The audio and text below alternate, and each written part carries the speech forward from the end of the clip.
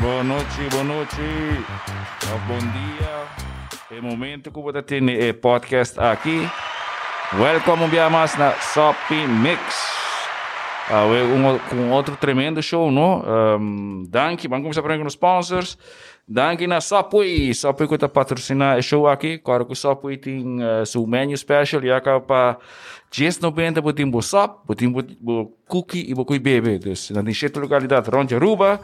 Também danke na Seitar. Seitar com o Supay.away. Claro, download a app. E não, vou bestel entre outros o Sopui. Então, vou pagar via Pay.away. Não, vou buscar não, vou buscar. E agora vou dizer, chega, pick up o sandwich. Também danke na Driftwood. Nós dá douche sop de clam chowder. Tá tremendo sop. Dus wat eu disse, ganha que tá Iron Man corredor. Vou tá não ter que slap. Sop tá duro. Danke na Driftwood. E também na Brown Manual Therapy. Pero nós tem a guest de Brown Manual Therapy. Randy, we beginnen eerst met jou. Ja, thanks. Dank. Vertel ons een beetje van Brown Manual Therapy. Ik heb een praktijk voor fysiotherapie en manueeltherapie.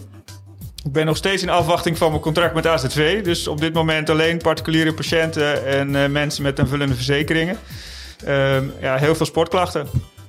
Dat is mijn ding. Nekklachten en alles toch? Ook, maar sportgerelateerd, nek-rugklachten, daar kan ik het meeste mee. En we gaan zo meteen horen van Alex dat jij bent Mr. Wonder. Huh? Ik doe mijn best. Dat zeggen ze. Alright, welkom Randy. Thanks. Aan mijn rechterkant heb ik de heer Joey. Kom bij Joey. Buonanotte. Alles goed? Alles prima. Vertel ons een beetje, wie is Joey? Ik ben Joey. Je mag wat dichterbij. De mic eet je niet. Oké, ik ben een van de gasten, ja. En wat wij doen is, wij hebben een Endurance Center Aruba. En dat is het trainen, coachen, begeleiden van atleten, van mensen die zich klaar willen stomen voor een marathon, halve marathon, een Ironman, halve Ironman. Alles erop en eraan. Nice. En aan mijn linkerkant, ik corredor de Aruba, senhor Alex. Yes, sir. Kom bij. Bom, welkom in Sopi Mix. Ja. Voordat ik begin, Nederlands. Voor mij is het een eer dat jullie allemaal hier zijn. Ik vind het toch amazing hoe toch na zoveel tijd toch dat mensen hun tijd gunnen om hier te komen. Dus ik ben echt vereerd dat jullie hier zijn. Laten we beginnen.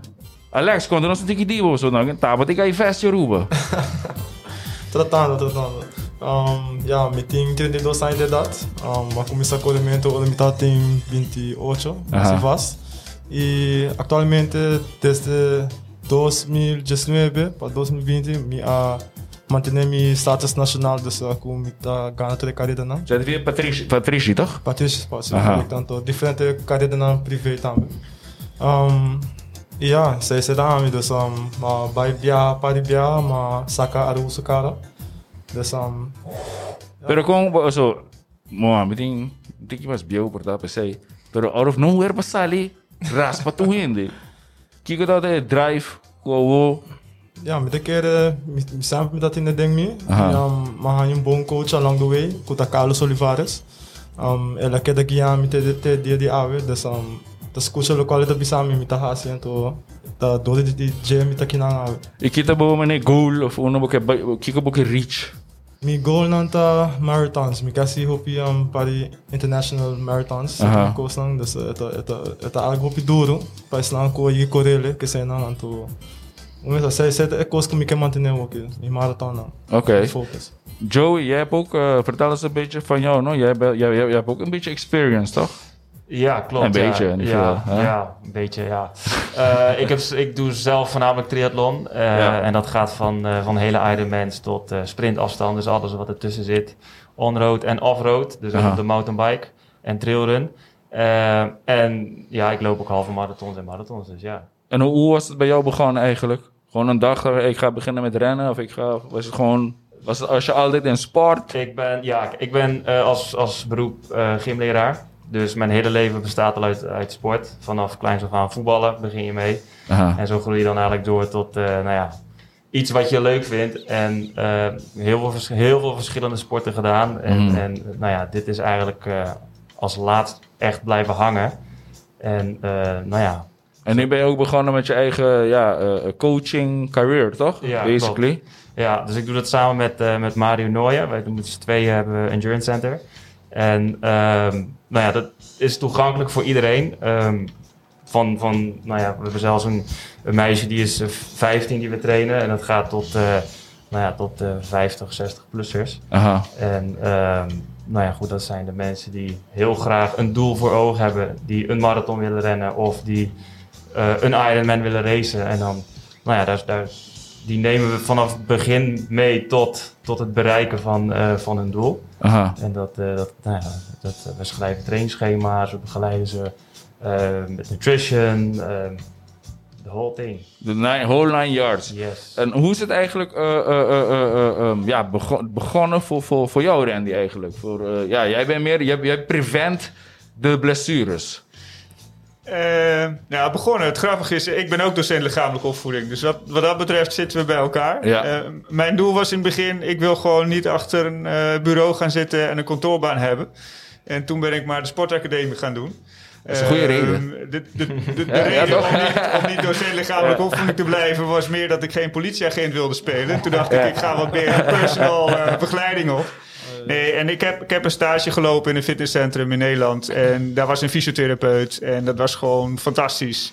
Ja. En zo ben ik verder gegaan. En in Nederland heb ik in 2 praktijken gewerkt. Met name ook met schouderpatiënten. En hier op Aruba ben ik gewoon met hardlopen wat meer in aanraking gekomen. Doe ik ook, maar op een veel lager niveau als deze twee heren. Ik vind het gewoon leuk om mensen te helpen, te begeleiden, totdat ze zeg maar zelfstandig verder kunnen. Want revalidatie is eigenlijk meer het trainen in aanwezigheid van een blessure. En daarna is het eigenlijk, of tussendoor soms al, dat Joey en Mario dan weer verder gaan. Ja. Dat is aan mij niet besteed. Ik zeg van, je moet beginnen met 1 minuut hardlopen en 1 minuut wandelen. En als het goed gaat, bouw je dat uit. En zij gaan gewoon verder. Ja. Nu een vraag. Als iemand wil beginnen vandaag met rennen, lopen, wat moeten ze in hun mind hebben? Of hoe begint dat? Het allerbelangrijkste is dat je er plezier in hebt. En soms duurt dat wel een tijdje met rennen, want mensen beginnen eerst van oké, ik wil betere conditie krijgen of ik wil afvallen of wat dan ook. En dan ben je op een gegeven moment hooked aan het rennen. Aha. En en dan is het afhankelijk ook weer van hoe snel je groeit of wat je niveau is. Ben je net begonnen of weet je, ligt het, je hebt je talent. Vanaf daaruit gaat het eigenlijk vaak in een stijgende lijn. Ja. Alex, kita bo record? Na, qual não? Die gewoon bo record mes. Wanneer kita bo pace of como botar correr, Olha, tu coisa dependendo da carreira, né? Na Miami, me corre full marathon. Então, me corre de 2 horas e 37 minutos. Na 20 kilometer, de marathon, me corre na 1 hora e 10 minutos. Dus dat kon ik me porrasse. Dus ik denk de half marathon mesmo. Dus ik keer um dia 3 neem, ik keer de half marathon internacional. E como te preparar mes para isso aqui não, meneer? Hoe heen ik começa a correr? Como aba mes te preparar para isso aqui? Kita bo schema com que coach tá na mim. Pues hobi bia heen te começar a correr na daí. Mas ligenos que chega outro banda, mas ali é possível.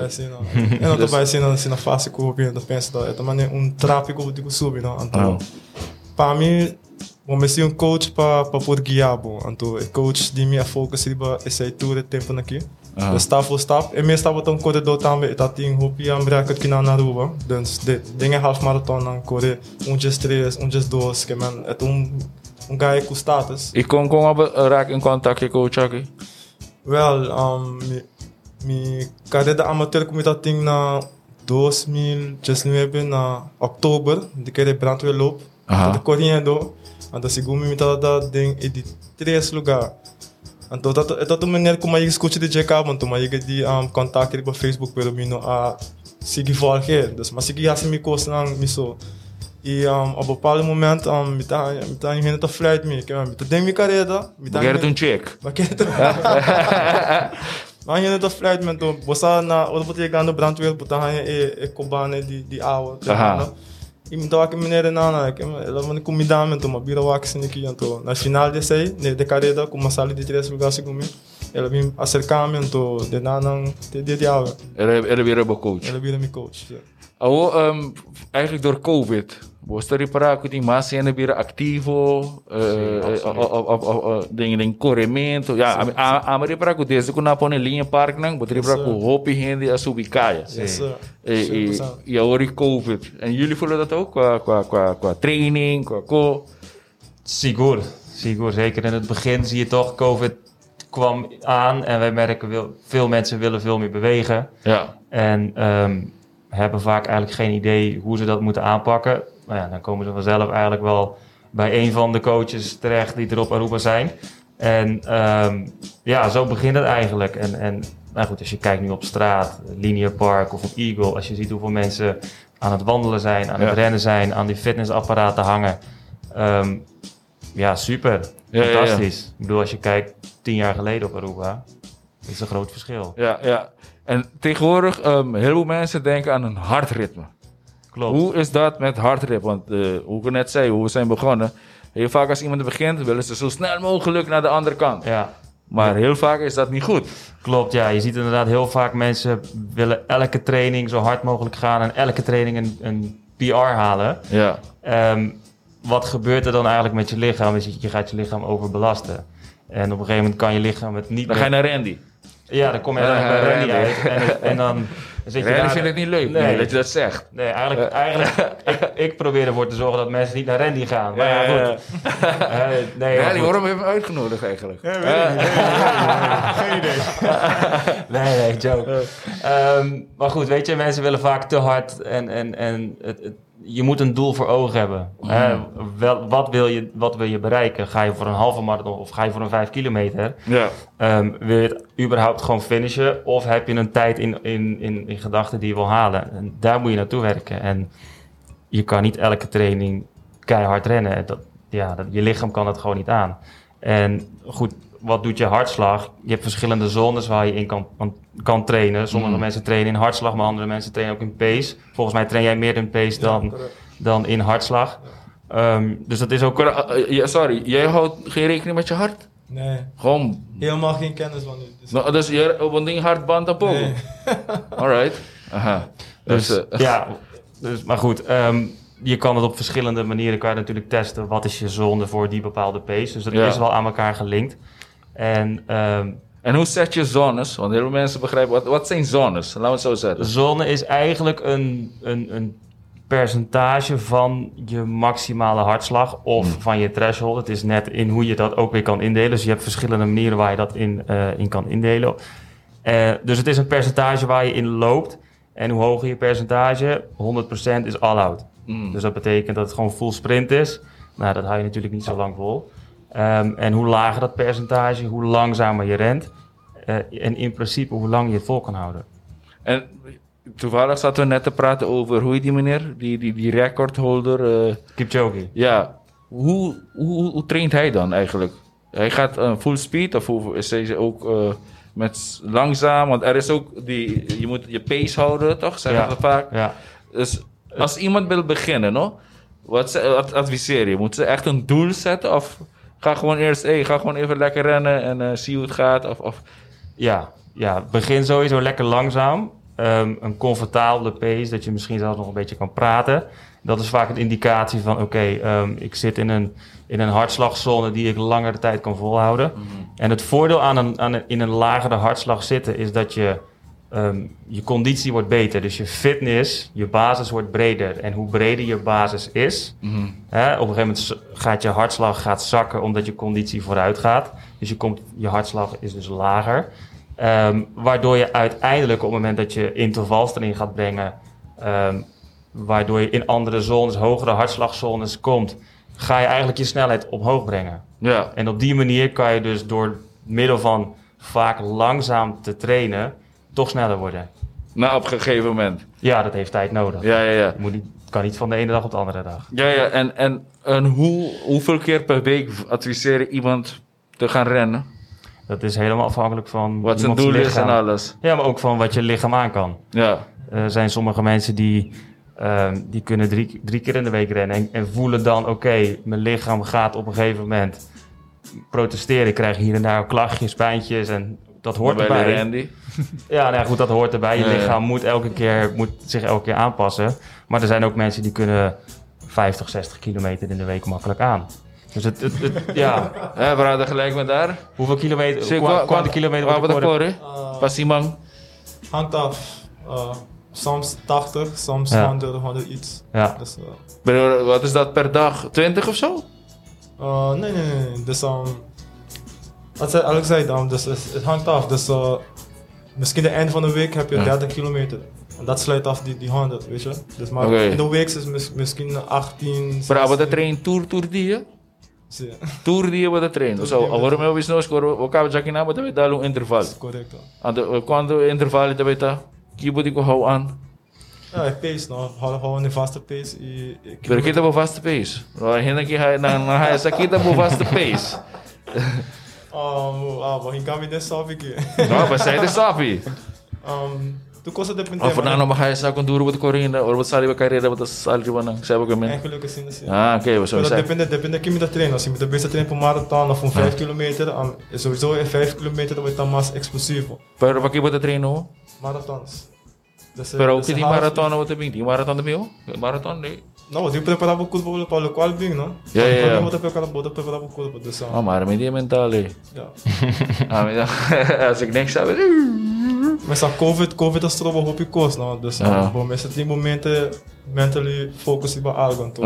Quando estamos botando cancelação de carreira, pero bom, mas queda bem na, você Kiko, tá bem algo, caminho. Queda budget. Sim.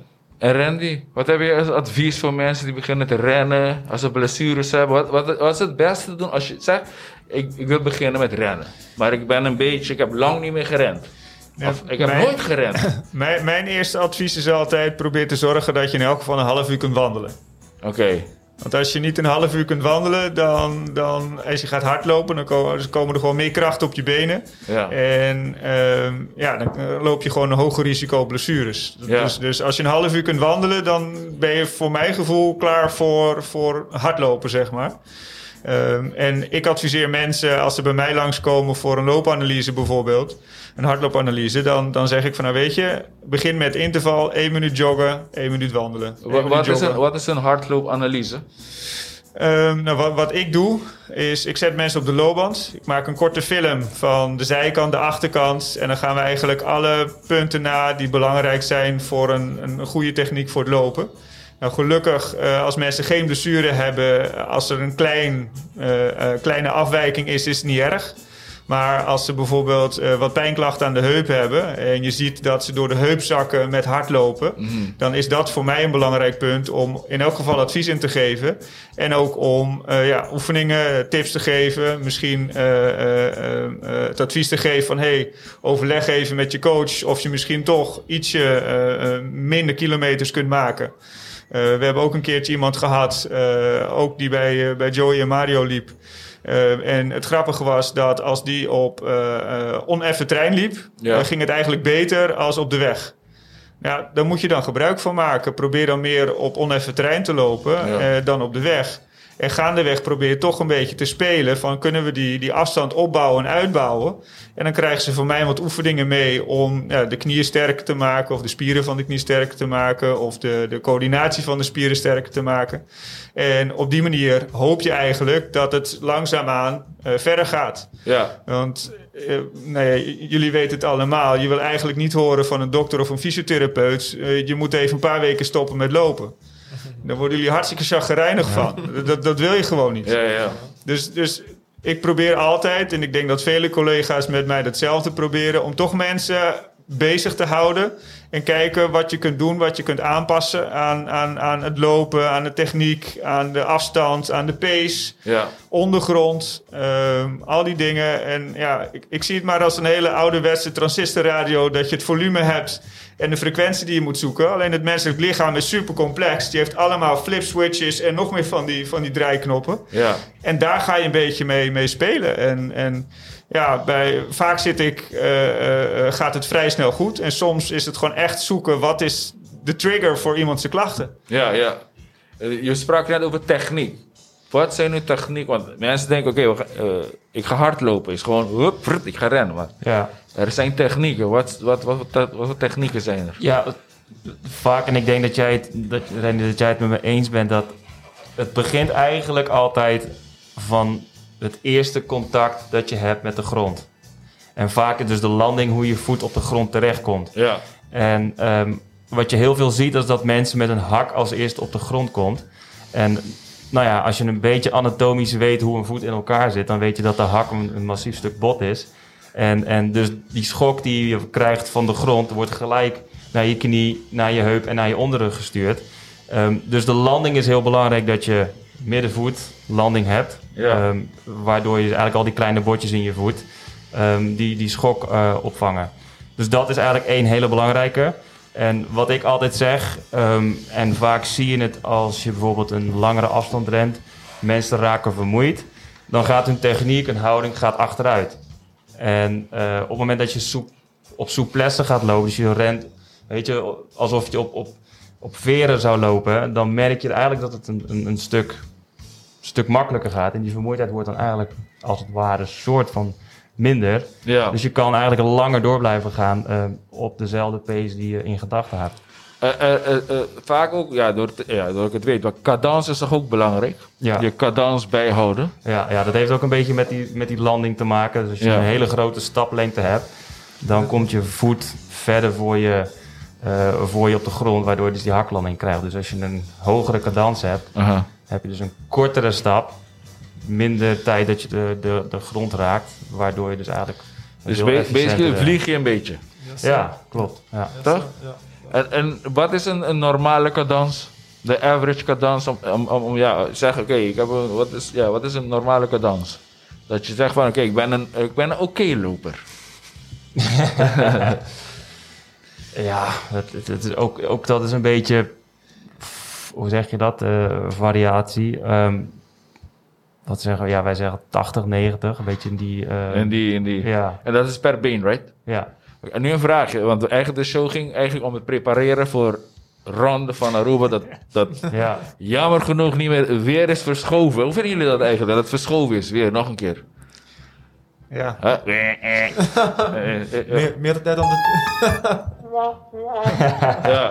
meer tijd om te trainen, hoor. Beter te worden, weet je. Aha. Dus, Sim, pero mentalmente was toch, wat dat meneer concho, wat daarbij kon repe, wat dat preparar, wat je kon piek, wat daarbij kon sako, wat dat.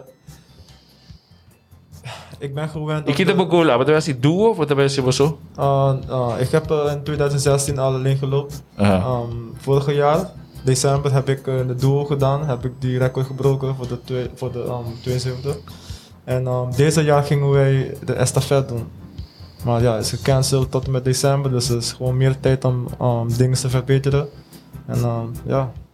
Een vraagje, als je voor een, of zeg je gaat de ronde doen, je gaat met de estafette. Hoe lang van tevoren moet je beginnen met trainen voor zoiets? Als je echt van nul begint, of als je al een beetje... Gewoon van nul. Je zegt, ik ga het doen. Ja, ik zou al 4-5 maanden van tevoren beginnen. Sowieso. Ja. Ja, je hebt wel tijd nodig om het op te bouwen. Zeker als je duo gaat doen, weet je, dan ren je allebei minimaal 35 kilometer. Dus daar heb je lange tijd voor nodig. Wat vaak onderschat wordt, is dat de ronde... Ik vind de ronde een van de mooiste races die je op Aruba kan doen. De sfeer is fantastisch, organisatorisch. Ik heb het 1 keer gedaan, maar ik vond het niet. ik vond dat stoppen, of rennen, dan stoppen en dan weer rennen. Vond ik, dat vond ik niks. Dat is wat mensen dus onderschatten, ja. Vond ik niks. Ja, je denkt van, ik ga 2 keer 9 kilometer rennen. Het valt wel mee.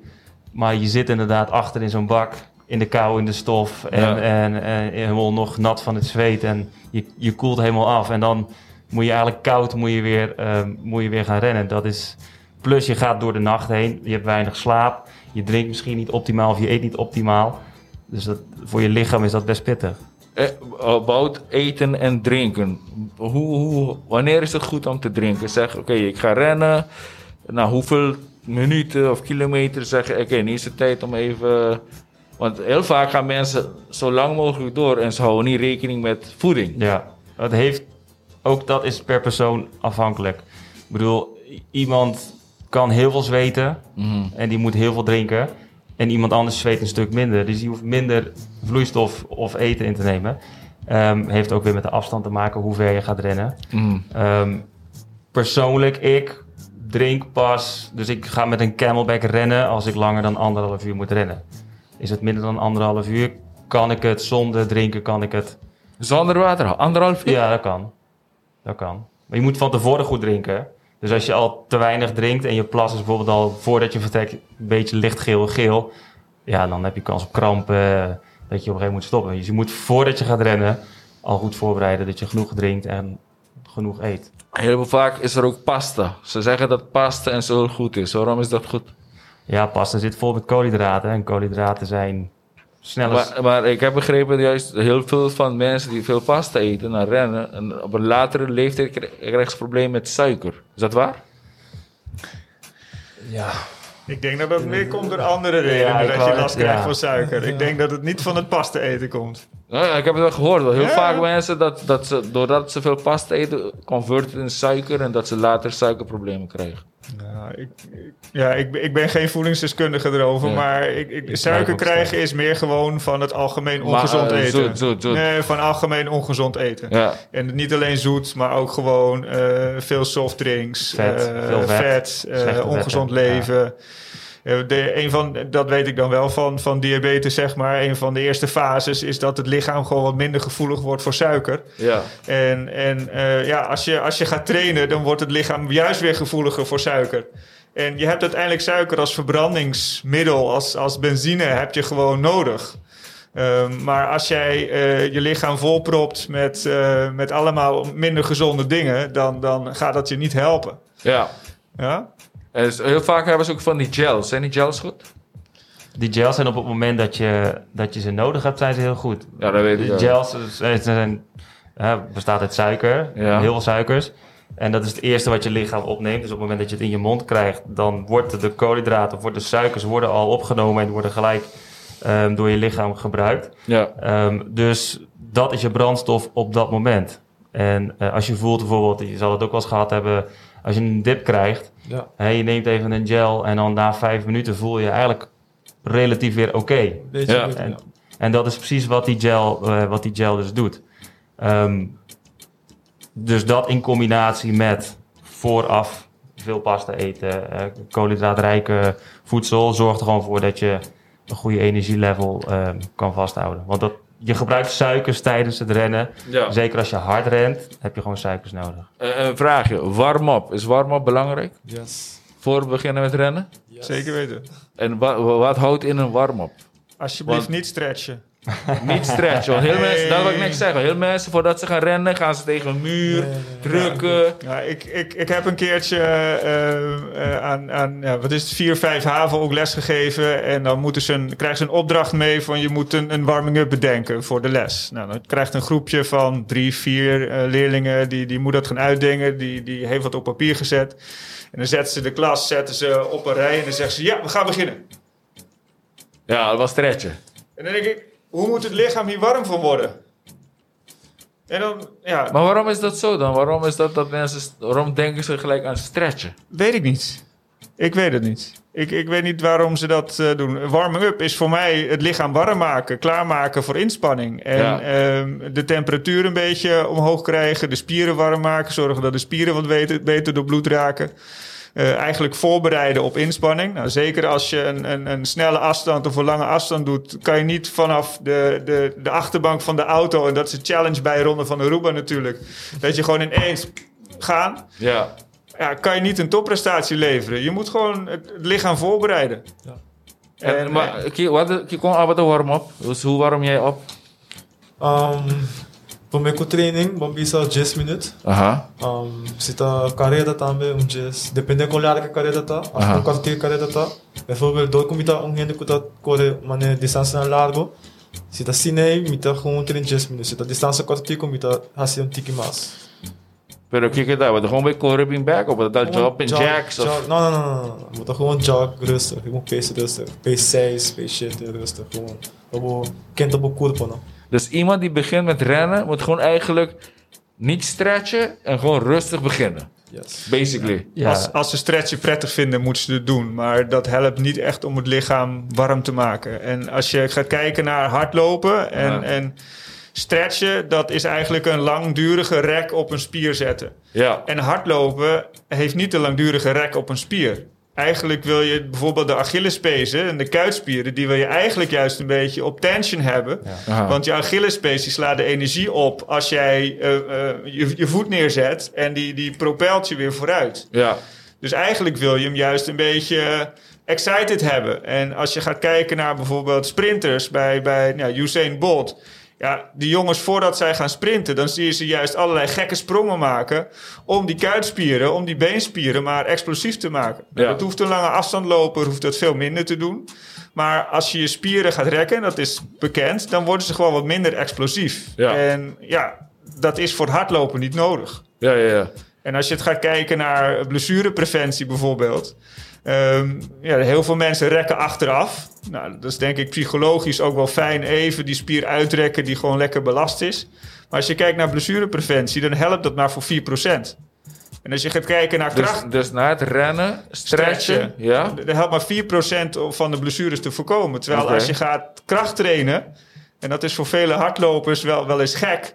Als je gaat krachttrainen, dan is het juist dat je misschien wel 2/3 van de blessures kunt voorkomen. Omdat jij je spieren toch beter traint om een zwaardere belasting aan te kunnen. Ja. Nou, bij Alexander durf ik het eigenlijk niet aan om hem ook nog eens krachttraining te adviseren. Want hij loopt al hartstikke veel en het gaat goed, dus daar moeten we vooral van afblijven. Ja. Maar voor veel mensen zou het ook wel als ondersteuning goed zijn om een paar krachtoefeningen te doen voor het onderlichaam. Oh. Of wat core stability training bijvoorbeeld. Ja, en ik denk ook je core, toch? Je core is toch ook heel veel mensen vergeten hun core. Ik ben er één zelf van, denk ik. Ik ook. Ik ook, ja. Hoe dat de trainbaar core meer is. Maar zo, ja, hoe ben je dus, core is belangrijk, toch? Ja, absoluut. Vooral voor het voeten, rennen omhoog. Dus heen moeten bestaan, ze moeten dus ook hun core trainen. Ja, ik bedoel, de meeste... Om beter te worden. Ja, bijna alle krachten beginnen vanuit je core. Dus op het moment hoe beter je core opgespannen is en hoe dat allemaal samen zit, des te soepeler kan je rennen, des te langer kan je doorgaan, hoe meer kracht je kan overzetten enzovoort. Heel vaak ook als mensen beginnen te trainen, weet je, gaan ze ineens heel fanatiek. En dan ineens krijgen ze een dip. Hoe bedoel je? Een dip van...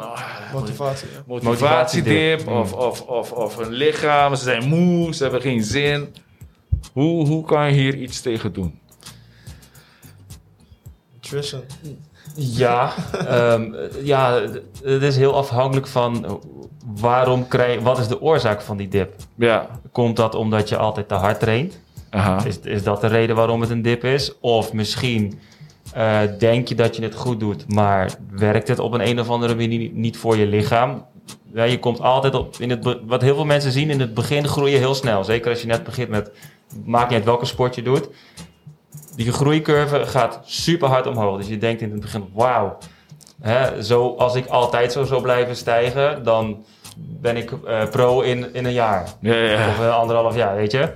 Maar op een gegeven moment komt je lichaam op een plateautje of tegen een plafond aan. En dat is vaak het kritieke punt van, oké, hoe ga ik hiermee om? Ga ik hiermee door? Of moet ik iets aanpassen om ervoor te zorgen dat ik weer door kan stijgen naar een volgende niveau? Yes. En hoe kan je preventen voor... Ja, we spraken hier over overtrainen. Dus dat je te veel doet voor het lichaam. En wanneer weet je dat eigenlijk? Ja, in eerste werk met een doel. Dus, en zorg ervoor dat je een plan hebt. Als je geen plan hebt en je rent maar wat, dan gaat er uiteindelijk vrij weinig gebeuren. Dus je moet een plan hebben, je moet er ergens naartoe werken. Goed, wat zijn symptomen? Of hoe weet je dat je overtraind bent? 1, je raakt in een dip, dus je wordt wat depressiever. Of je denkt van, nou, het gaat allemaal niet meer zo goed. Je krijgt blessures. Je krijgt klachten, spierklachten. Dat kan van alles zijn. Er is geen motivatie. Weet je, je wordt ziek, je weerstand gaat omlaag. Er zijn heel veel factoren die ervoor zorgen. Die aangeven van ik ben overtraind. Je haalt je prestaties niet meer. Wat eigenlijk ook nog wel leuk is om toe te voegen. Je had het net over vermoeidheid. Ja. Maar vermoeid worden. Je traint gewoon een langere periode. En op een bepaald moment in de tijd word je meer vermoeid. Aha. En het is op zich oké dat je na een training vermoeid bent. Maar als jij 's morgens bijvoorbeeld wakker wordt en ja, meer dan anders ben je vermoeid. Dat is gek. Ja. En als mensen, en ja, ik vind het heel vervelend om met mijn horloge te slapen, maar er zijn heel veel mensen in de hardloop- en triathlonwereld die doen dat ding nooit af. En dan zou je zelfs kunnen merken dat je rustuitslag 's morgens ook gewoon hoger is. Dat zijn ook een paar... Hoezo is dat het hoger is? Het lichaam herstelt gewoon niet helemaal lekker. Dus die is toch langer, harder aan het werk. Tenminste, dat is mijn idee er een beetje over. Maar dat je gewoon niet voldoende uitgerust bent. En dat is ook al een belangrijk signaal. Dat je gewoon eigenlijk te veel doet. En voeding is belangrijk. En inderdaad, als mensen blessures beginnen te krijgen, dan zijn het of trainingsfouten of overbelasting. Ja. Maar ja, die hele kleine, simpele gevoelsdingen, hou jezelf gewoon goed in de gaten, is gewoon bij hardlopen ontzettend belangrijk. Ja. Ja. Als Alexander op een gegeven moment in het weekend het liefst in zijn bed ligt en dat hij gaat hardlopen, dan gaat het niet goed. Ja, nee, als hij het doet, dat zeker niet goed. Bij mij kan je het nog chillen. Voor de competitie misschien wel, maar... Ja. Ja, het is voornamelijk belangrijk dat je luistert naar je lichaam. En heel veel mensen vergeten dat. Die denken, ik wil gewoon elke keer zo hard mogelijk. Ik moet. Ja. Maar je moet luisteren naar je lichaam. Je lichaam geeft zoveel informatie aan jou. En het is moeilijk om dat soms te accepteren. Je denkt, oké, ik ben moe. Ik zou deze training eigenlijk moeten overslaan. Maar je voelt je zo schuldig dat je het toch gaat doen.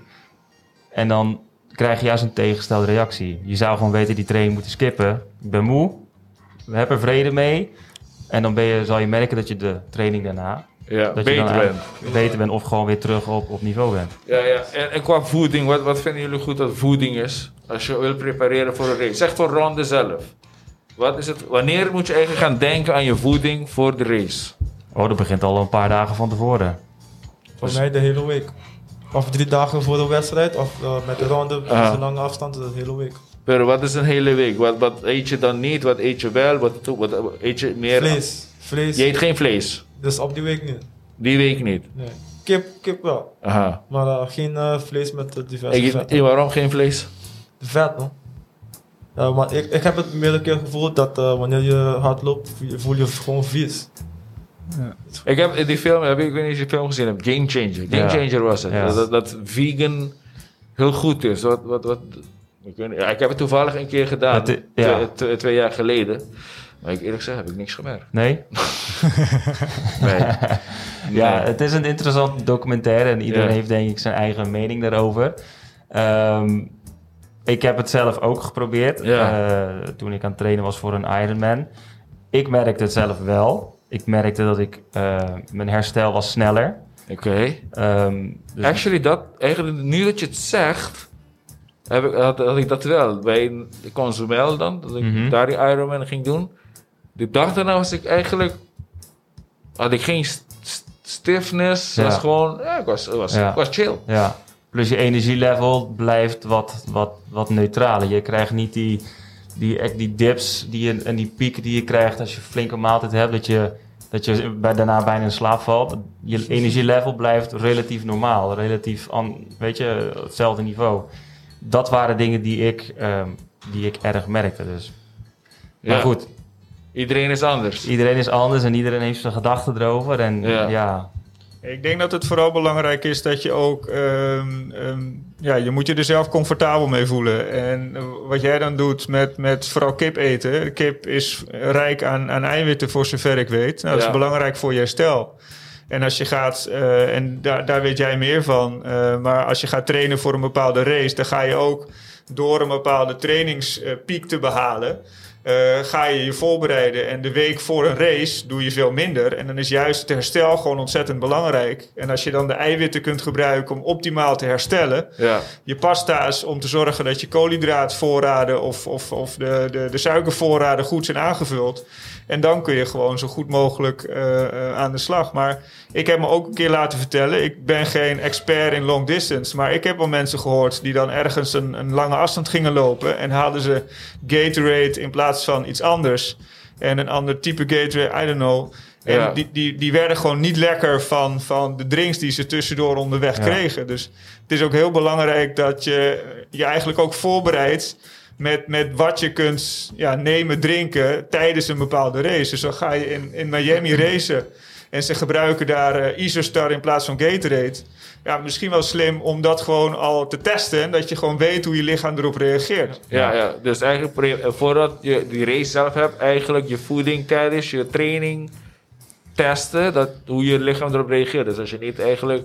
Ja, ga niet ineens iets anders doen. Ja, dat is gewoon gek. Je weet niet hoe het lichaam reageert.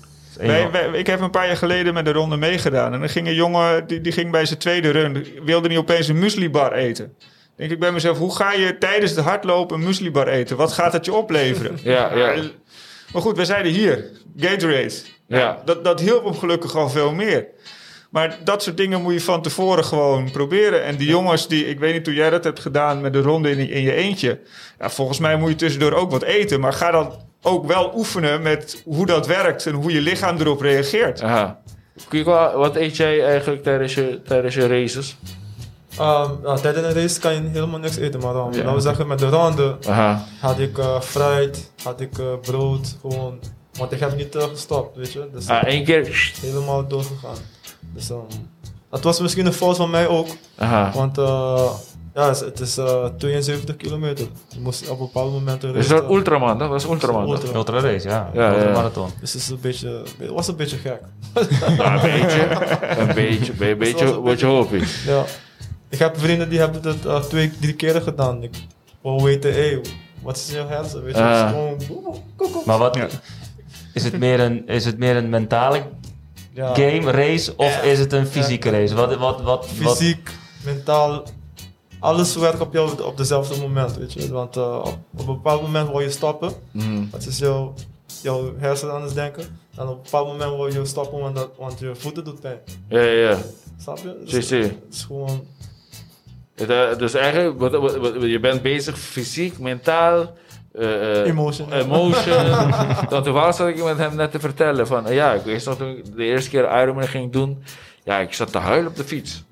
Ik alleen met mezelf, alleen daarachter in de fiets... gewoon aan het huilen. Doordat... En jij begon te praten over de wall. Ja. Kijk naar de wall. The wall, man. Made out of bricks. That's where your emotions start working, you know? Het algo que... Se você não super você crash, você carrega para enana. Bijvoorbeeld een marathon tem 42 km. Right? Gente tá sentindo na 30 cabo. Pena sinta pisar, me não foi isso me pena. E tem gente tá breakthrough esse. Pero kiko to ajuda mais de atleta não tá com não tem gente na dilante para seguir track não. Bijvoorbeeld gente mais liga cubo. Botar lá que a pessoa não, me não quer bailagami. Que man, botar seguir. Pero abot dilante busou parso com quem abot sigue e auto police. Den pare carreira nasci, por isso da carreira na cortico. Se marathon to full auto ball game, full auto concept. Também ultra marathon, pero que te passa high pace, high speed. Como né dus se boa que ganha na africano aqui, na sempre na começa com pacer, na saca na speed mas acha duro mesmo. Dus een rato pace na gewoon halum banda e nada sigue. No momento não botar um bom tempo também que sei não to. Me te quer com mais ainda onde porque sei não, bom tá chega no wall. Você botar fora, botar aí na track, você botar você assim. Essa era passar na Miami na 2020 com mas sali den Coral B, então elite na sali den A.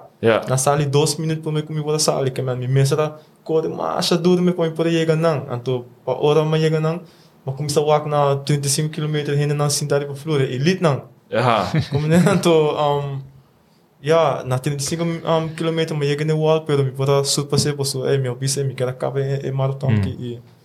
It's a mental thing man, it's a mental thing. Waarom zijn de Afrikanen zo goed in rennen?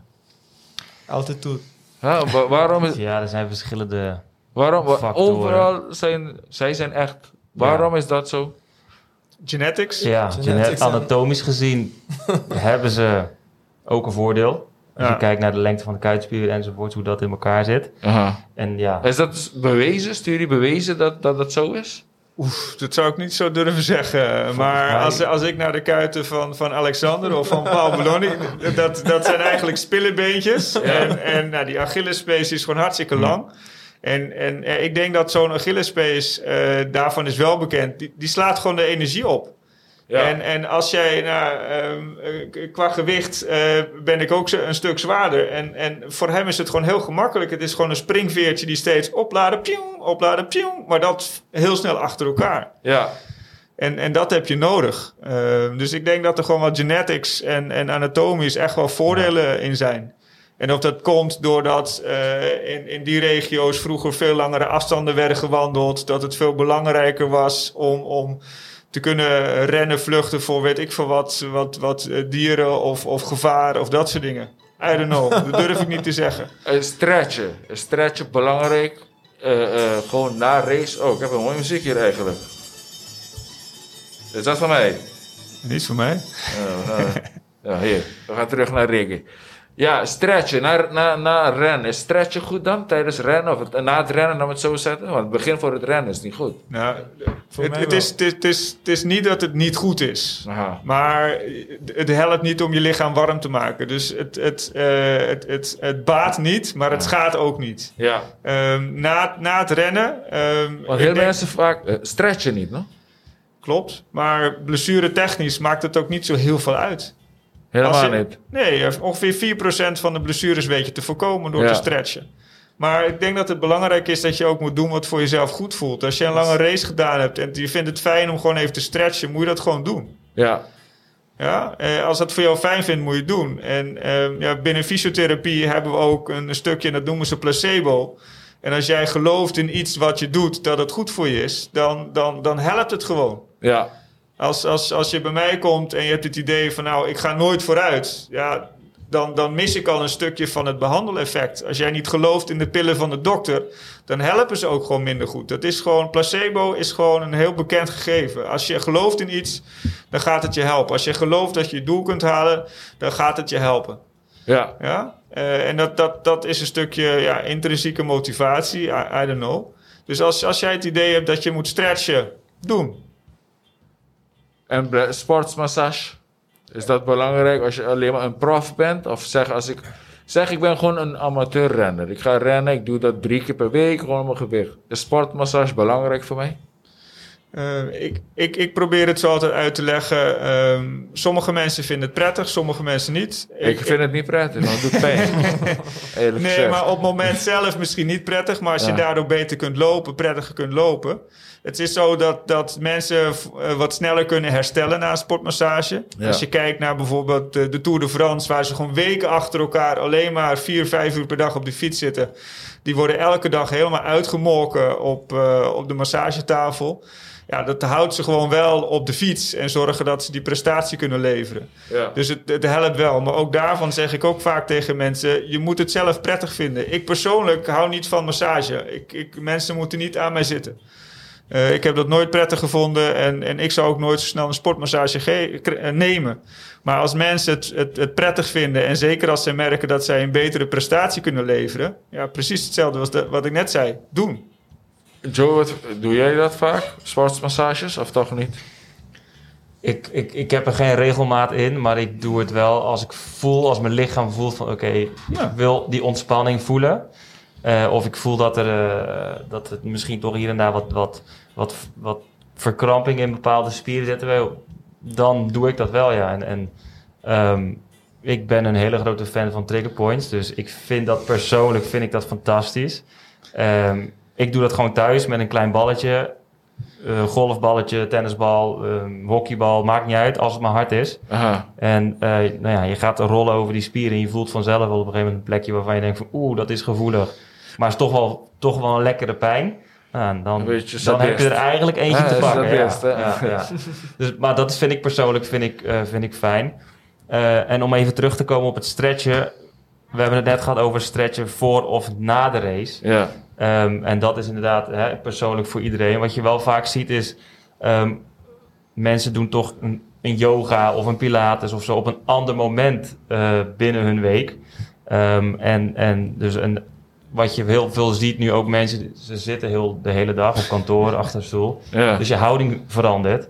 En nou goed, wat zorgt dan een yoga of een pilatesles? Die zorgt ervoor dat je eigenlijk je lichaam weer in lijn brengt zoals het anatomisch bedoeld is.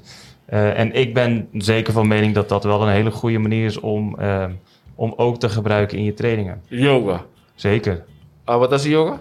Não, me quero hacer. Um tempo tá tendo na meu trabalho, pero después senhor tá bem mais, pero tá algo que eu me quero fazer. Você tá assim bom mais flexível também, não? Aha. Dessa. Wat is in dieta met je aan dit moment? Sim. Ja, wat is die sportsmassage dan? Sim, me tá aqui também. Dr. One. Ja, Dr. One, Magic Man. Sim, é tão bom, dessa timbia, para me com carreira, de dois como tá tem tanto simão, pisar de treino na pisar que se não bota assim de para lá aqui então, você bota passar que é fisioterapeuta, então é de dava, não. 99.9% olha como parece que já uma hora não tá perfeito, que mesmo. Sim. Een sport, een massage. Nou, is dat goed te doen een dag voor race of zo? Nee. Ik zou een dag daarna of dezelfde dag. Ik zou het er niet voor doen. Want veel mensen, ze gaan vaak trainen heel lang. Oké, we gaan even chillen, goed even massage, om daarna goed voor de race te gaan. Ja, maar het is net, een hele diepe massage is hetzelfde als dat je net voor de wedstrijd een hele lange, diepe stretch gaat doen. Ja. Je spieren gaan ontspannen. Ja. En dat is dus niet wat je wil. Nee. Ja. En wat vinden jullie dat... er is nu eigenlijk geen race die opkomt, hè? Er is geen race die niet... Er zijn wat kleinere races, maar de grote races, Nee. dat is allemaal uitgesteld. Dat vind je Of onzeker, ja. Ik heb in volgende week aan de Goldmine Run, dat is 5 kilometer van Patricia Sport. Dus, Maar zijn er bij door, zie? Gaat het door tot nu toe? ainda sim. A Woki já sabe, tem time trial na Você usa gym na terceira, bom. Sim. Pero segundo na tamane laga vai que cena, pero Não, como da corre full, da salir em grupo. não, tá selo me descer. Pior de tempo, não tá vai controlar quem tá gana. Sim. Eu tenho que lá sim, mas não pensava para um corredor o mês de challenge. sim. Se não, mané bijvoorbeeld 3 semanas passando de querer mais half marathon e não vai bom. Não vai bom, você normalmente você rende na quizás quando começar, pili bota catch up do não. Sim. Parte dengue carreira não tá slow down e bota catch up do não e bota passa não, pero dengue aqui mina bota. Me deu para dar na Aruba, agora também tem team de corre, ou seja, Aruba tem game teams. Meu team tá alive running team. Então tem mais cena tem time em Cuba? Sim, rolou. Nós tá besta focus bastante de muito aqui, pero nós tem bastante. Dus moet je komen ze corren, nou bij contact kan ze bij jou ook eigenlijk komen, toch? Jullie trainen ook geen kinderen, Joey? Jullie? Echt kids, nee. Zij hebben cita's. Dan nog niet. De 5 teco, just 12 miljoen, just 12 4. Ah, dan tem contact we 7 assim. Não, nós que passa a live running team tem fundação segundo stichting e nós temos nós ainda para Paseco. administratie, sim. Então, se não que bem não tem como Nós temos contato a live running team, nós temos Facebook, a live running team runners, então botar message, mandamos message, então. E agora botar schema of como botar que pagar fee para membro de team of. Sim, correto. De pagar fee. Então agora botar schema die na dat hoop com. Não, nossa, você me coach assim na ativo com. É coach com botin, sai tá coach de full team. Sim. Ah, tá na Aruba. Carlos Oliveira, sim. Mas ele tá fora. Não, tu consegue não. Dá difícil para botar coach de para fora para ajudar um pouquinho não, você não sabe como preciso botar correndo. Coach mas é o agbo, você pensava você Alexander botar sendo saque malo. Você não sabe câmbio botar no saque. Você coach botar de para fora, então mandava schedule que cena, eu tô lá. O status como tu pensa correndo, como não é. Pero via você ouvindo usa Training Peaks, Strava, não pode haver aí não como também? Better visual. Is dat ook voor jou, Joe, dat je ook steeds naar je atleten kijkt? Ja, maar wij doen allebei. Dus wij maken onze schema's op Training Peaks. En daarin kunnen we precies inderdaad volgen. Onze atleten rennen allemaal met een hartslagmonitor, met een horloge. Dus wij kunnen in principe alle data die wij binnenkrijgen, van hartslag, pace, hoe je grondcontact is, alles erop en eraan, kunnen we zien, hoe heeft een atleet tijdens die training gedaan. Ja. Dat in combinatie met inderdaad het visuele zorgt ervoor dat je een heel compleet beeld krijgt van iemand. Waarin we dus ook heel snel kunnen zien, is een atleet, gaan ze richting overtraining of is het misschien niet uitdagend genoeg. Dus we kunnen heel snel daarop inspelen. En Dus je kan al van tevoren iemand zeggen, doe je wat rustiger aan, omdat je... Ja, dus je ziet de progressie van een aantal dagen of een aantal weken. En als wij zien op een training van iemand gaat te hard, ook met het oog op wat is het doel voor misschien de week erop, kunnen we die persoon afremmen. Of juist stimuleren om extra te hard te gaan. Ook het mentale te testen. Dus het zijn allemaal hele kleine dingetjes die je ook constant aan die knoppen moet gaan zitten draaien om te zien, wat werkt het beste voor die persoon. En wat voor hem goed werkt, kan voor jou totaal niet goed werken. Dus dat is ook nog, iedereen is ook nog anders. En hoe kan je mentaal voor zoiets prepareren? Mentally, want je zegt zelf, je moet toch mentaal ook klaar zijn. Maar hoe train je mentaal ervoor? Ja, dus goed, sowieso je lange runs. En je doet ze op een bepaalde pace of je doet ze alleen. Dan kom je zelf op een gegeven moment tegen. En in gesprekken met atleten en ook kijken naar hoe heb je daarop gepresteerd, kan je zien, dit is misschien zijn mentale zwakheden, daarop kan je gaan inspelen. Of is hij misschien juist mentaal heel sterk, hoe kunnen we dit misschien nog sterker maken? Dus het is per persoon is het heel afhankelijk. Oké. Guys, ik weet niet als jullie nog wat hebben te zeggen. We zijn bijna een uur al bezig. Als jullie tips en tricks nog hebben voor mensen die willen beginnen of die beter willen worden. Ik denk dat we het allebei heel erg eens zijn dat je een coach hebt. Dat je iemand hebt die je begeleidt. Ja, zet een doel ook, zei je? Zet een doel. Pluk niet zomaar een schema van internet, want dat is vaak heel algemeen. En het hoeft niet altijd voor jou te werken. Dus een coach is belangrijk dat er iemand is die je begeleidt in je progressie, in je training. Ja. En wat verder denk ik in het sporten algemeen zo is, en dat begon je eigenlijk al mee, ga vooral iets doen wat je leuk vindt. Ja. Want als je hardlopen niet leuk vindt... Ze zeiden tegen mij, je bent niet gaan trainen vandaag, hoor, bij je sunfishing, sailing. Nee. Ze hebben me bericht gestuurd van, je moet vandaag trainen. Ja, maar ik ben gelukkig toch nog wel van de meeste, dus ik ben nog niet zo... Dat zeiden ze tegen mij ook. Nee, maar ik train wel veel, alleen niet in de sunfish. Ik ben thuis bezig met mijn exercises, dus dat komt wel goed. Ja. We hebben zondag een race, dus daar gaan we het zo moeilijk maken. Oké. Nee, maar wat ik nog wilde zeggen is, je moet echt zorgen dat je iets kiest wat je leuk vindt. Kijk, wij vinden hardlopen allemaal leuk. Jullie vinden fietsen en zwemmen ook nog leuk. Ik vind dat leuker, eerlijk gezegd. Nee, als jij liever een andere sport doet, ga dat doen. Want uiteindelijk, als de intrinsieke, de motivatie hier, zeg maar, dat zorgt ervoor dat je het langer vol blijft houden. Ja. Ik vind hardlopen niet zo leuk dat ik het 6-7 dagen per week kan gaan doen. Ik doe graag ook nog andere dingen. Maar als mensen dat wel hebben, moeten ze dat doen. Als ze liever gaan bowlen, ga bowlen. Als mensen liever gaan beachtennissen, tennissen, doe dat. Het belangrijke is om gewoon meerdere dagen per week te sporten. Ook af en toe lekker actief. Goed voor de gezondheid. En daarnaast in algeheel gezondheid natuurlijk een beetje verstandig eten. En daar moeten we op Aruba ook echt nog wel even een beetje aan werken. Ja, hier heb je overal... Ik denk dat de voeding vaak een probleem is hier, hè? Ieder pondje gaat door het mondje, zeggen ze in Nederland. Ja, that's true. Alex, je hebt advice van ons sera.